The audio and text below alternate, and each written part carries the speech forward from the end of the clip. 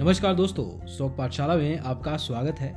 आज हम बात करेंगे basic concepts of fundamental analysis. अगर शेयर मार्केट में आप लॉन्ग टर्म लेवल पे निवेश करना चाहते हैं तो फंडामेंटल एनालिसिस बहुत जरूरी है। इस पॉडकास्ट में हम उसी के बारे में बात करेंगे। कई तरह के टूल्स होते हैं जो वित्तीय निवेशक अपने पोर्टफोलियो को प्रबंधन करने के लिए उपयोग करते हैं।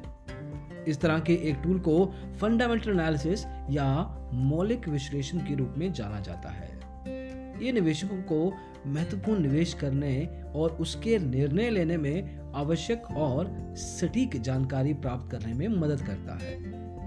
ट्रेडर्स फंडामेंटल एनालिसिस को कंपनियों के वित्तीय स्थिति का पता लगाने के लिए जरूर तरीके से करते हैं। चलिए आपको इसे थोड़ा आसान शब्दों में समझाने की कोशिश करते हैं।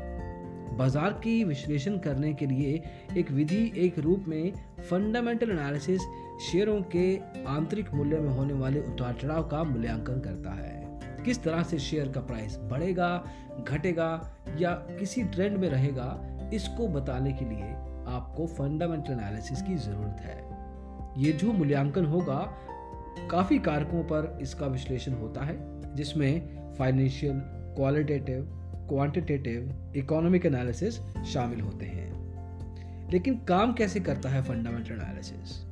देखिए, फंडामेंटल एनालिसिस स्टॉक की कीमतों को प्रभावित करने वाले जो अलग अलग फैक्टर्स हैं, उनको समझने के लिए एक एनालिसिस टूल्स या विश्लेषण उपकरण का उपयोग करते हैं। ऐसे टूल्स में काफी सारे मैट्रिक्स या रेशियोज होते हैं, जैसे ईपीएस, आपकी प्रॉफिट, आपकी इनकम, आपकी सेल्स, मैक्रो इकोनॉमिक फैक्टर्स, आपका लाभ कितना हुआ, आपका पीई रेशियो क्या है, मूल्य आय अनुपात क्या है। ऐसे काफी सारे फैक्टर्स होते हैं। ये सभी के सभी टूल्स कंपनी की मौलिक क्षमता को समझने के लिए डायरेक्ट या इनडायरेक्ट रूप से अपनी भूमिका निभाते हैं। इसके अलावा विश्लेषण के विभिन्न रूप हैं जिसे आपको समझने की जरूरत है।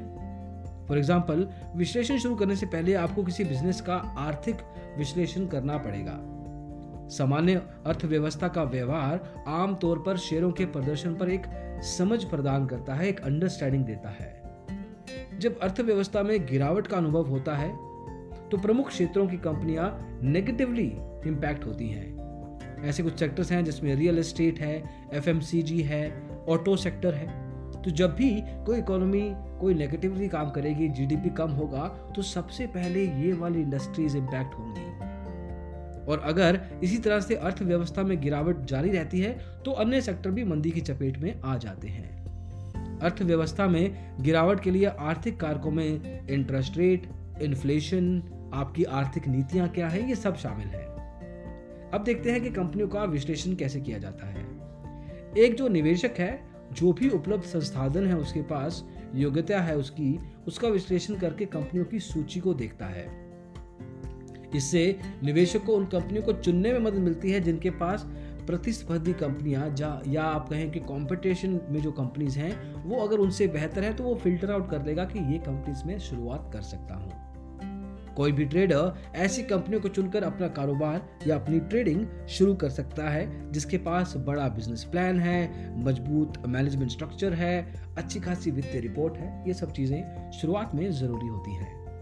इसे शुरू करने के लिए डेटा और जानकारी आसानी से उपलब्ध है। जो भी कंपनीज लिस्टेड होंगी वो पब्लिक डोमेन में ये सब इंफॉर्मेशन प्रोवाइड करती हैं। अब एक कदम आगे बढ़ते हैं और कंपनियों के वित्तीय स्थिति के विश्लेषण के बारे में समझते हैं कि आखिर करेंगे कैसे। देखिए, निवेशक कंपनी की फाइनेंशियल स्टेटमेंट्स या वित्तीय विवरणों का विश्लेषण करता है, जिससे उसे मूल्यांकन करने के लिए साधन तैयार करने में मदद मिलती है। एक अच्छी तरह से डिजाइन किया गया वित्तीय मॉडल भविष्य में होने वाले मुनाफे, रेवेन्यू और खर्चों का अनुमान लगाने में लागू किया जा सकता है। मौलिक विश्लेषण या फंडामेंटल एनालिसिस का अच्छे से उपयोग करने के लिए एक व्यक्ति को इकोनॉमिक्स, अकाउंटिंग और फाइनेंस के बारे में थोड़ी बेसिक अंडरस्टैंडिंग होनी चाहिए, नहीं तो टाइम के साथ, एक्सपीरियंस के साथ ये चीजें सीखी जा सकती हैं। इसके अलावा इस विश्लेषण टेक्निक को अपनाने में कुछ और भी तरीके हैं, जैसे टॉप डाउन है, बॉटम अप अप्रोच है। सो फंडामेंटल एनालिसिस इन दोनों दृष्टिकोणों में से किसी एक पर ध्यान केंद्रित करके शुरू किया जा सकता है। अगर आप टॉप डाउन विधि की बात करेंगे तो उसमें सामान्य अर्थव्यवस्था के साथ शुरू करके बाजार का विश्लेषण करना शामिल होता है। इससे पहले यहाँ उल्लेखित किए गए आर्थिक कारकों का उपयोग अर्थव्यवस्था की सामान्य दिशा का मूल्यांकन करने के लिए किया जाता है कि बेसिक लेवल पे जो आपका अर्थव्यवस्था है किस डायरेक्शन में जा रही है, ये पता करना जरूरी है। इसमें कई सेक्टर्स की पहचान की जाती है जिनका विकास करने का दावा आगे स्ट्रॉन्ग लेवल पे रखा जा सकता है।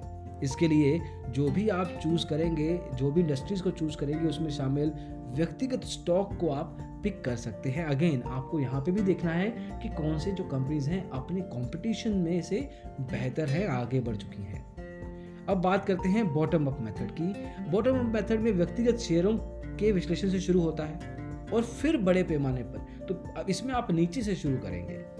तो जो निवेशक बॉटम अप दृष्टिकोण का उपयोग करने का निर्णय लेते हैं, उनका तर्क यही है कि कभी कभी व्यक्तिगत स्टॉक अर्थव्यवस्था में समान उद्योग की तुलना में अच्छा प्रदर्शन करते हैं। सो आप पहले स्टॉक्स को पिक करें। अब बॉटम अप जो अप्रोच है उसकी प्राथमिक चिंता माइक्रो इकोनॉमिक कारकों पर निर्भर करती है। ऐसे कारकों में कंपनी की कमाई, उसकी रिपोर्ट, तो कंपनी लेवल के जो फैक्टर्स हैं वहां से शुरुआत होती है। इसका एक एग्जांपल लेते हैं। मान लीजिए कि अगर आप बाटा इंडिया लिमिटेड जैसी पब्लिक कंपनी में ट्रेडिंग करने वाले एक ट्रेडर हैं और इसमें आप देखते हैं कि 16% का रिटर्न ऑन इक्विटी ऑलरेडी हो रहा है और इंडस्ट्री का एवरेज है 15%, तो आप इंडस्ट्री एवरेज से ऑलरेडी बेहतर हैं।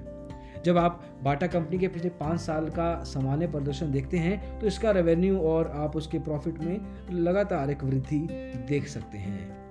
तो इस कंपनी के लाभ करने की क्षमता दिखती है। अब आप देखें कि निवेशक के लिए फंडामेंटल एनालिसिस क्यों जरूरी है।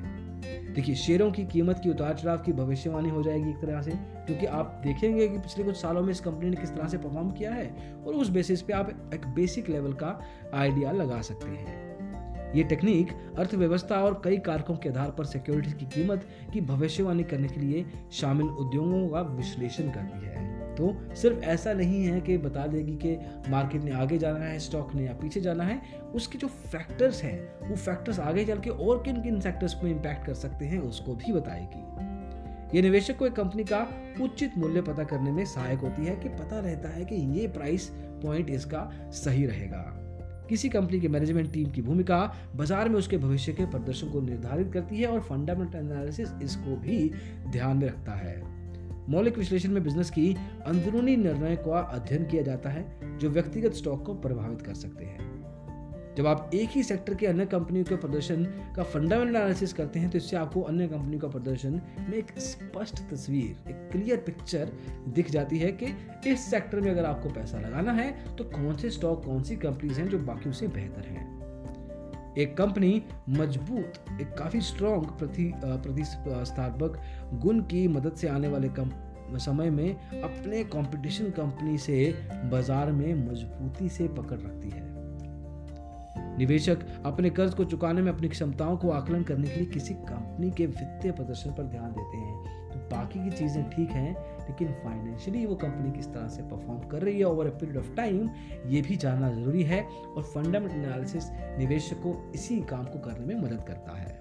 तो अगर आप इसका एक कंक्लूजन निकालें, एक निष्कर्ष निकालें, तो आप अब समझ गए होंगे कि जो फंडामेंटल एनालिसिस है वो आपको इन्वेस्ट करने में कितना इम्पोर्टेंट है और किस तरह से वो आपको गाइड करेगा कि ये सेक्टर, ये कंपनी, ये स्टॉक में आपको पैसा अभी लगाना चाहिए या नहीं। तो दोस्तों, ये फंडामेंटल एनालिसिस के पॉडकास्ट में बस इतना ही।